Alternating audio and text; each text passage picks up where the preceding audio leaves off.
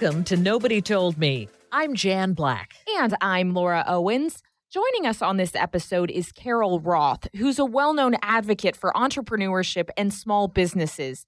She's the creator of the Future File Legacy Planning System, a billion-dollar deal maker, best-selling author, and TV host. She's also the author of the best-selling book, The Entrepreneur Equation. Carol, thank you so much for joining us. It is so fantastic to be here with both of you. I'm really looking forward to this. Well, we're excited to talk with you and wonder if you could tell us more about your background, how you got to where you are today.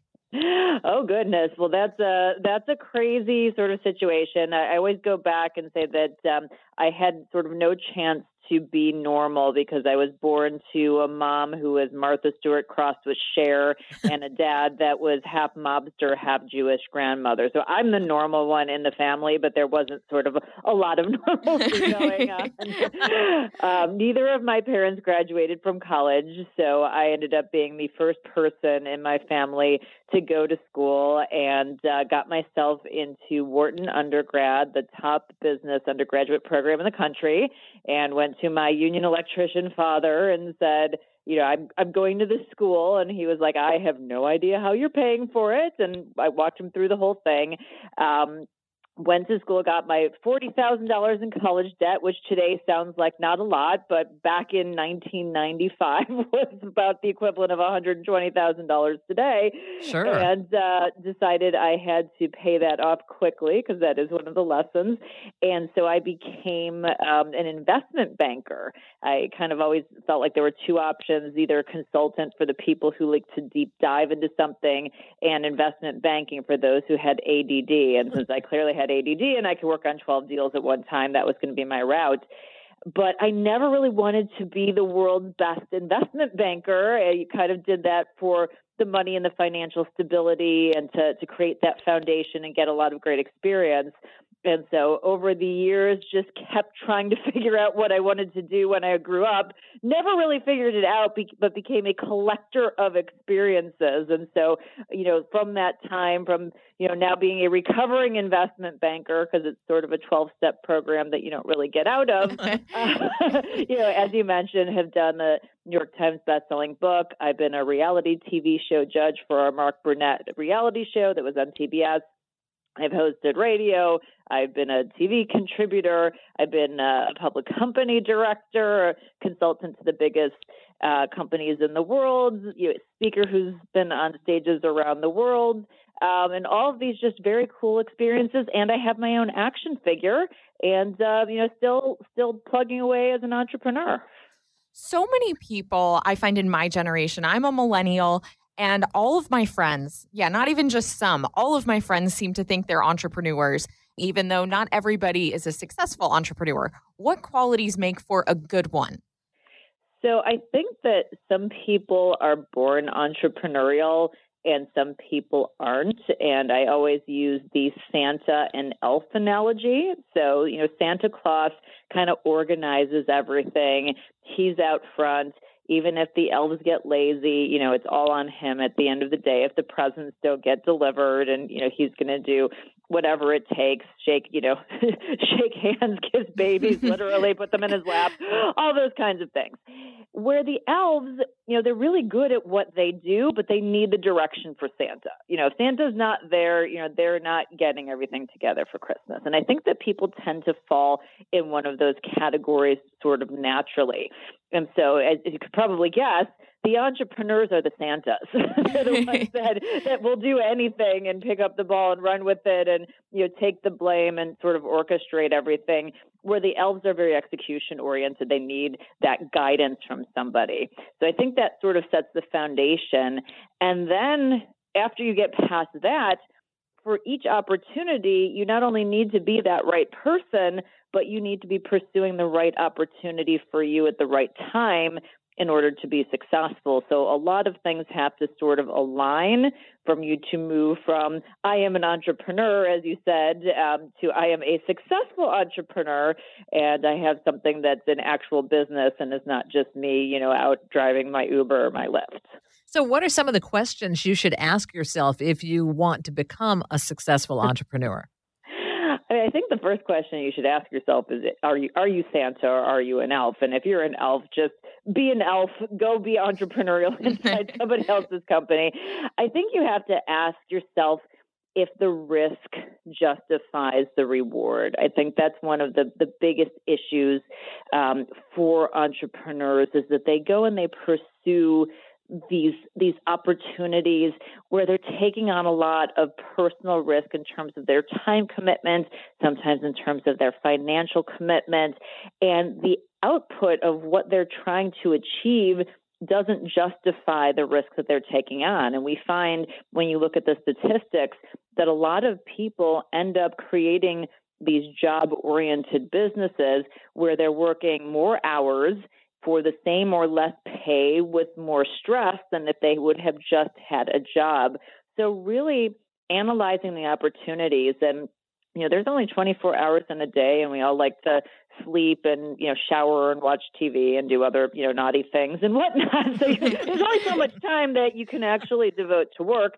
Right. And sometimes it's just as easy or just as difficult to pursue something that's really big than it is something that's smaller. And I just don't think enough people are really pushing the envelope on their ideas.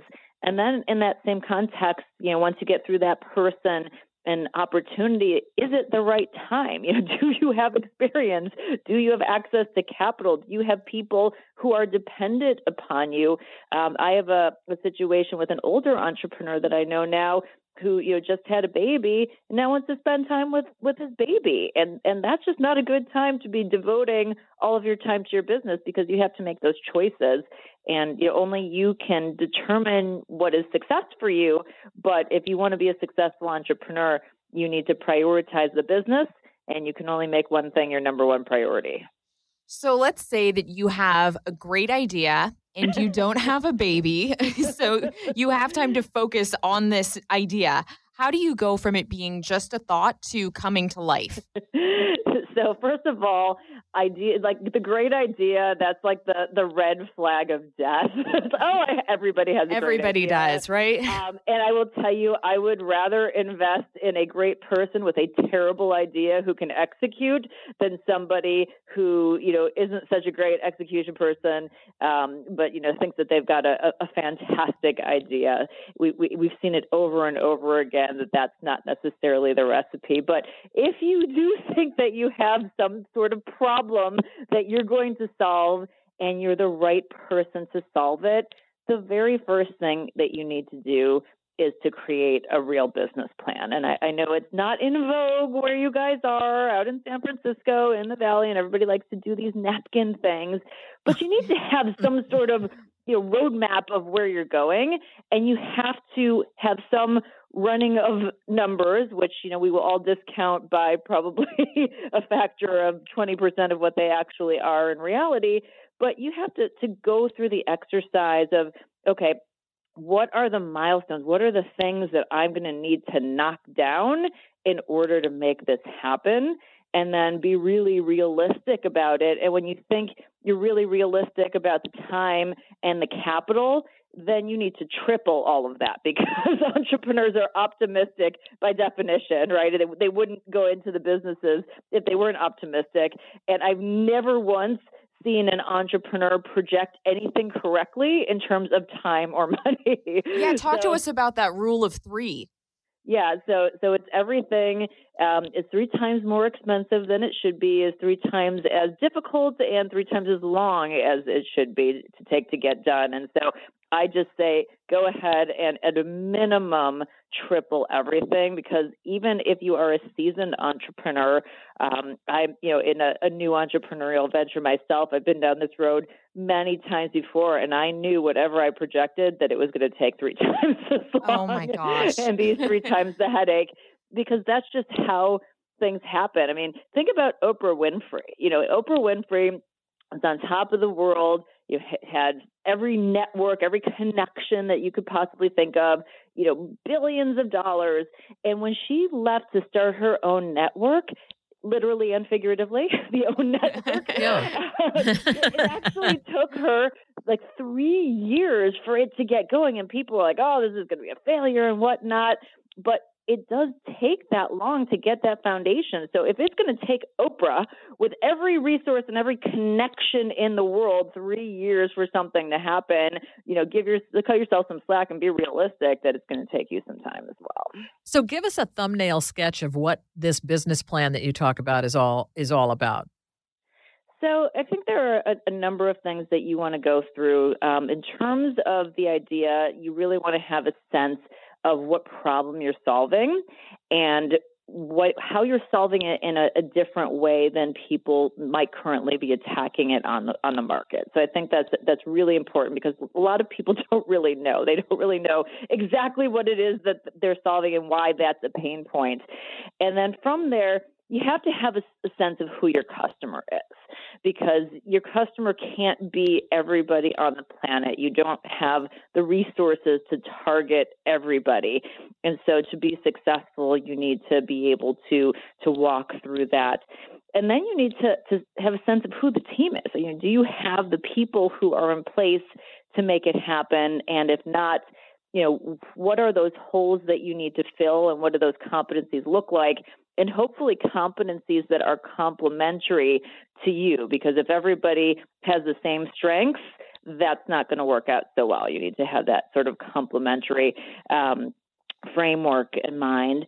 And then you want to have a sense of those milestones. What are the things that you need to do and you need to knock down one right after another in order to get to your desired outcome. And then, of course, you want to have the financials to back that up. So how much is it going to cost you to achieve those milestones? And, what are the assumptions that you're making to get there? Because a lot of times people just project pretty numbers on a page, but obviously any assumption that you make really drives that financial model. So how did you figure that out? What kind of, numbers are you looking at it for things like cost of customer acquisition, cost for, your own team, all development costs, R&D, all those kinds of things. The assumptions that you make can really impact the model and figure out if it's financially viable. And then, what's your exit? If you're gonna take down money and you're gonna build something of value, like who's gonna buy this? How are the investors going to return their money? And at the end of the day, if you go out and you use this business plan for more than just yourself to identify if this is a good opportunity, but if you use it to raise capital, at the end of the day, the investors only really care about how they're making money. So that has to be on your mind as well. If the business isn't succeeding, if you've done all this and it seems like the business is a failure, at what point do you need to throw in the towel? So it's a very difficult question to answer because so many people say that they've done everything when they've really done 3 things and gotten frustrated at the rejection. So I think if you come to terms somewhere along the way that you just don't have the stomach and the heart for this, then just cut bait and get out immediately. Like if you're not cut out to do it and you can't pursue something every day with that vigor to get it done immediately and have the patience and the stomach for when it takes much longer, be able to handle the rejection, then just say, you know what, I tried this. It's not a fit, and we're just going to not throw good money after bad, and we're going to cut our losses. But if it's a real opportunity, and you're just running up against the wall, you really need to think about why is it not working? Like, what assumption did we make that isn't working, and is there an opportunity for us to pivot and try something else? And I think that if you look at a lot of really successful businesses, they end up looking different than what we all anticipated, because no matter how good we all are at strategy and planning, the reality is that there's context that we don't know. And so really good entrepreneurs are good at making those pivots and, continuing to transform their model. And I think Airbnb is a great example of that. When they founded that business, the idea was to couch surf on people's house, in people's houses while they were there. So that's you would basically rent out somebody's couch or spare bedroom. And when that didn't really work out, they were just about out of money when one of their investors said, I've been trying to get you guys to really think about putting your whole place, out for rent model, and you keep pushing back. and, you're kind of running out of options. Will you just consider it? And that's when they, changed to that model and joined Y Combinator and got some additional resources and help. But obviously they could have just walked away and said, it didn't work. Yeah. But they'd made a bad assumption and they tried something different. And, if you've got the heart and you really believe in conceptually what you're doing, you have to keep pivoting. And, if it doesn't work, then if you're a real entrepreneur, you probably go try something again. Carol, you say that nothing can derail your business quite like negative press or reviews. Explain more about that and what a business can do if it gets negative press or a negative review. Yeah, so it's interesting. We have a community of contributors, of small business owners who we go out and we pull to get their expertise. So I'm going to pull from not just my knowledge base, but from all of these wonderful people who are in my community. But, negative press, it's the vocal minority. Everybody thinks something is great, and then you get one negative review, and then all of a sudden everyone's focused on the one piece of negativity. And it's an opportunity for a business to really show who they are, not just by collecting all the great feedback, but showing how you respond to something that isn't working. Because the reality is, we all make mistakes, and even though businesses aren't human, the people behind them are human. And so if you're somebody who got, let's say, a negative Yelp review or a negative review online, the best thing you can do is say, hey, we're so sorry. This is not what we stand for. How can we help you? Let's go ahead and take this conversation online, and let's have a chance to make this right. And by doing that, you do a couple of things. One, you show everybody else who's looking at that review that you actually care and that you're trying to remedy the situation. And then by taking it offline, you take them out of all of the back and forth. And then hopefully once you get a great resolution, you encourage that customer to go back and repost, or sometimes they'll just do that organically. And then I think when people see that you have something that's very positive that you've said, that's been said about you after the negative, that actually counts more than just having a bunch of positives, because it's very authentic and people can see that human aspect for your business. We're living at a time where people put so much energy into their social media accounts. And you talk about how it's a lot more important to focus on making real connections rather than trying to get likes on Facebook or Instagram. Talk to us more about that. So I have a saying that we're living in a time that people are pursuing ROE, return on ego, more than ROI, return on investment. I mean, it's literally the return on ego culture.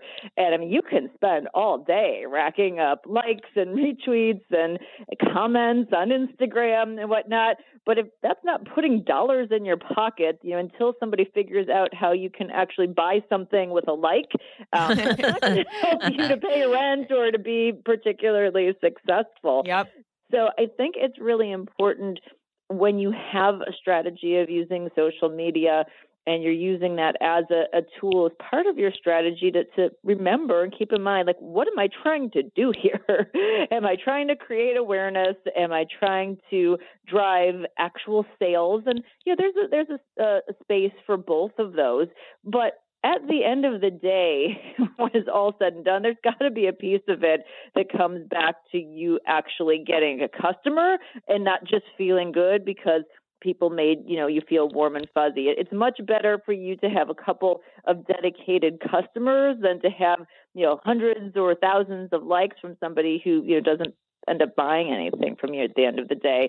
So I think that as people spend more and more time online, this whole return on ego thing is becoming a bigger issue. And the people who are going to be successful are those that really take a step back and keep in mind, this is my goal. My goal is to get a return on my time and any actual capital investment and to drive results for my business. Carol, you say that business etiquette is more important than ever. Why is that? Well, have you ever been on the internet? Have you ever been on Twitter? Have you ever been in the comment section? People have just completely lost their mind. I mean, I don't know if you ladies agree, but it seems like more and more People have just, really gone off the deep end, and, people just completely lost all sense of decorum. And I think that in terms of being professional and treating others with respect and having that, appropriate etiquette and being focused on authentic relationships, it really differentiates you, which is not a really high bar. It used to be that we had a much higher bar. The bar is just getting lower every day. Yeah. So No, you're right. simple things is just being courteous and authentic, and saying thank you, and writing thank you notes, and those kinds of things will actually turn out to be a competitive advantage for you in business, and it will enhance your network, and it will make somebody in your network who might want to refer a customer or client to you know that if they do so, they're not going to be embarrassed by doing so. And so that's another thing. I mean, it's I just feel like across the board, the bars are all getting so much lower that things that used to just be common sense and common courtesy really have shifted and morphed into these true competitive advantages for people. So if you're just act like a normal human being, you are ahead of the game.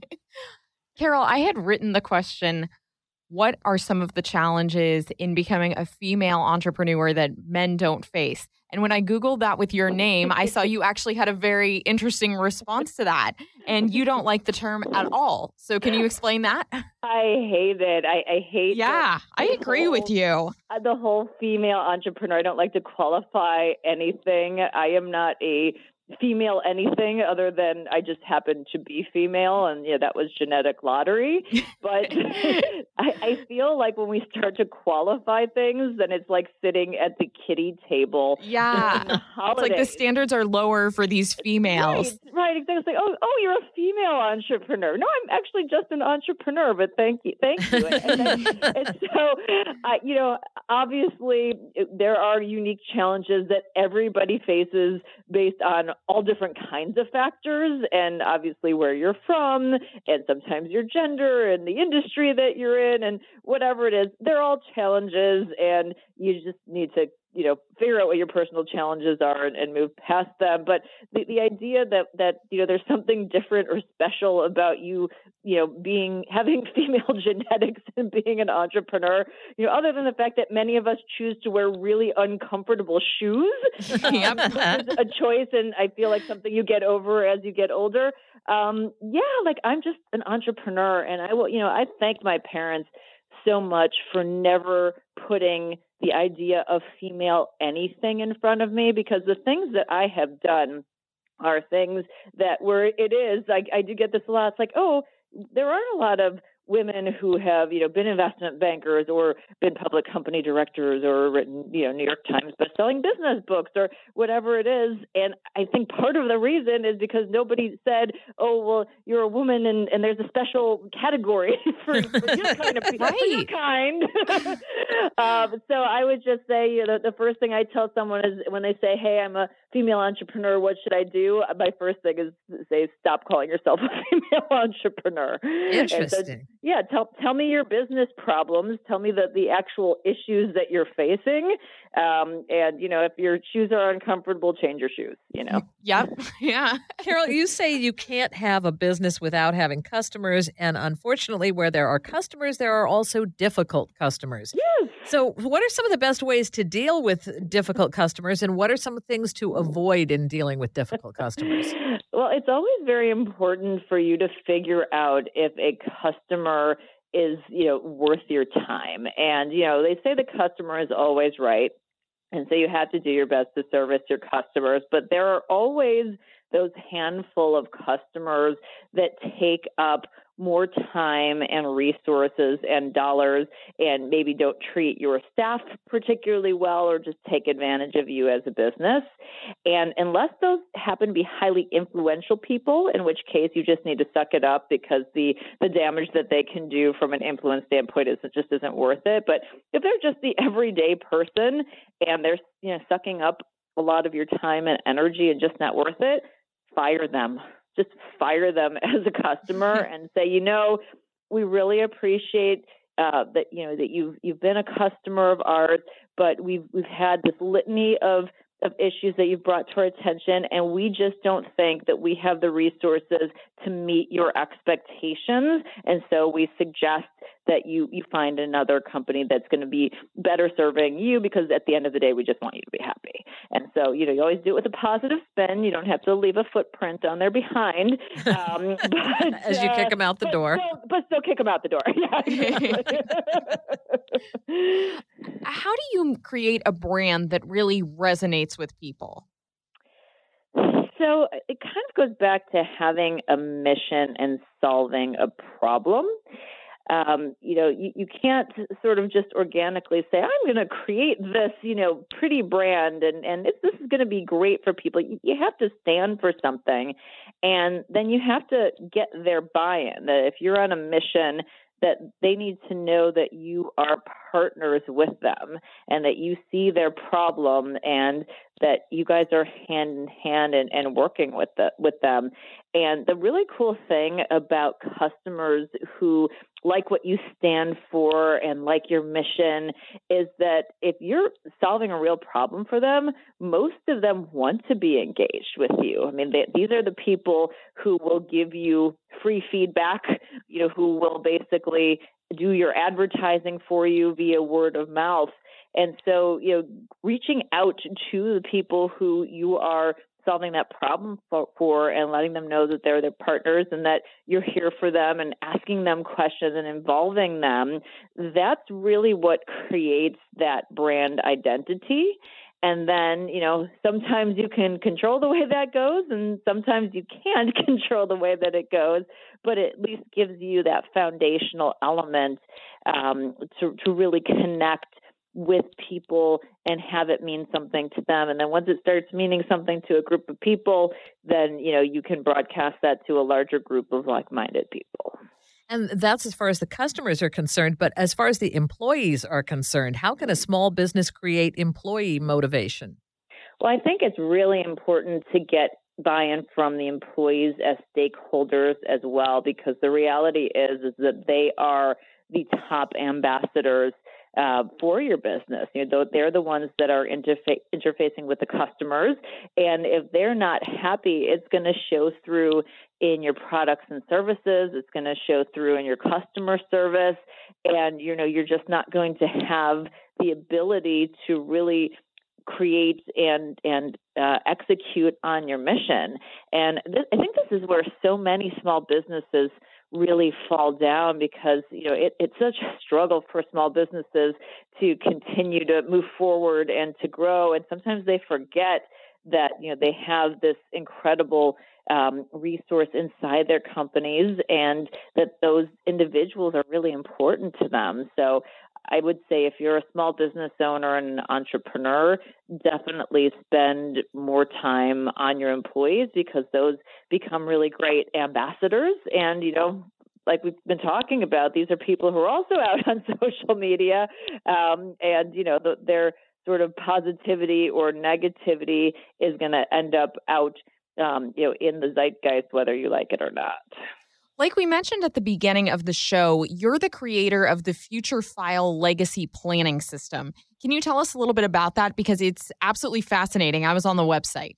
Oh, thank you. So this is, I've had all of these really cool experiences in my life that I'm really grateful for, but it's sort of like a Lifetime original movie, because I've had all of these tragedies that have gone sort of alongside them.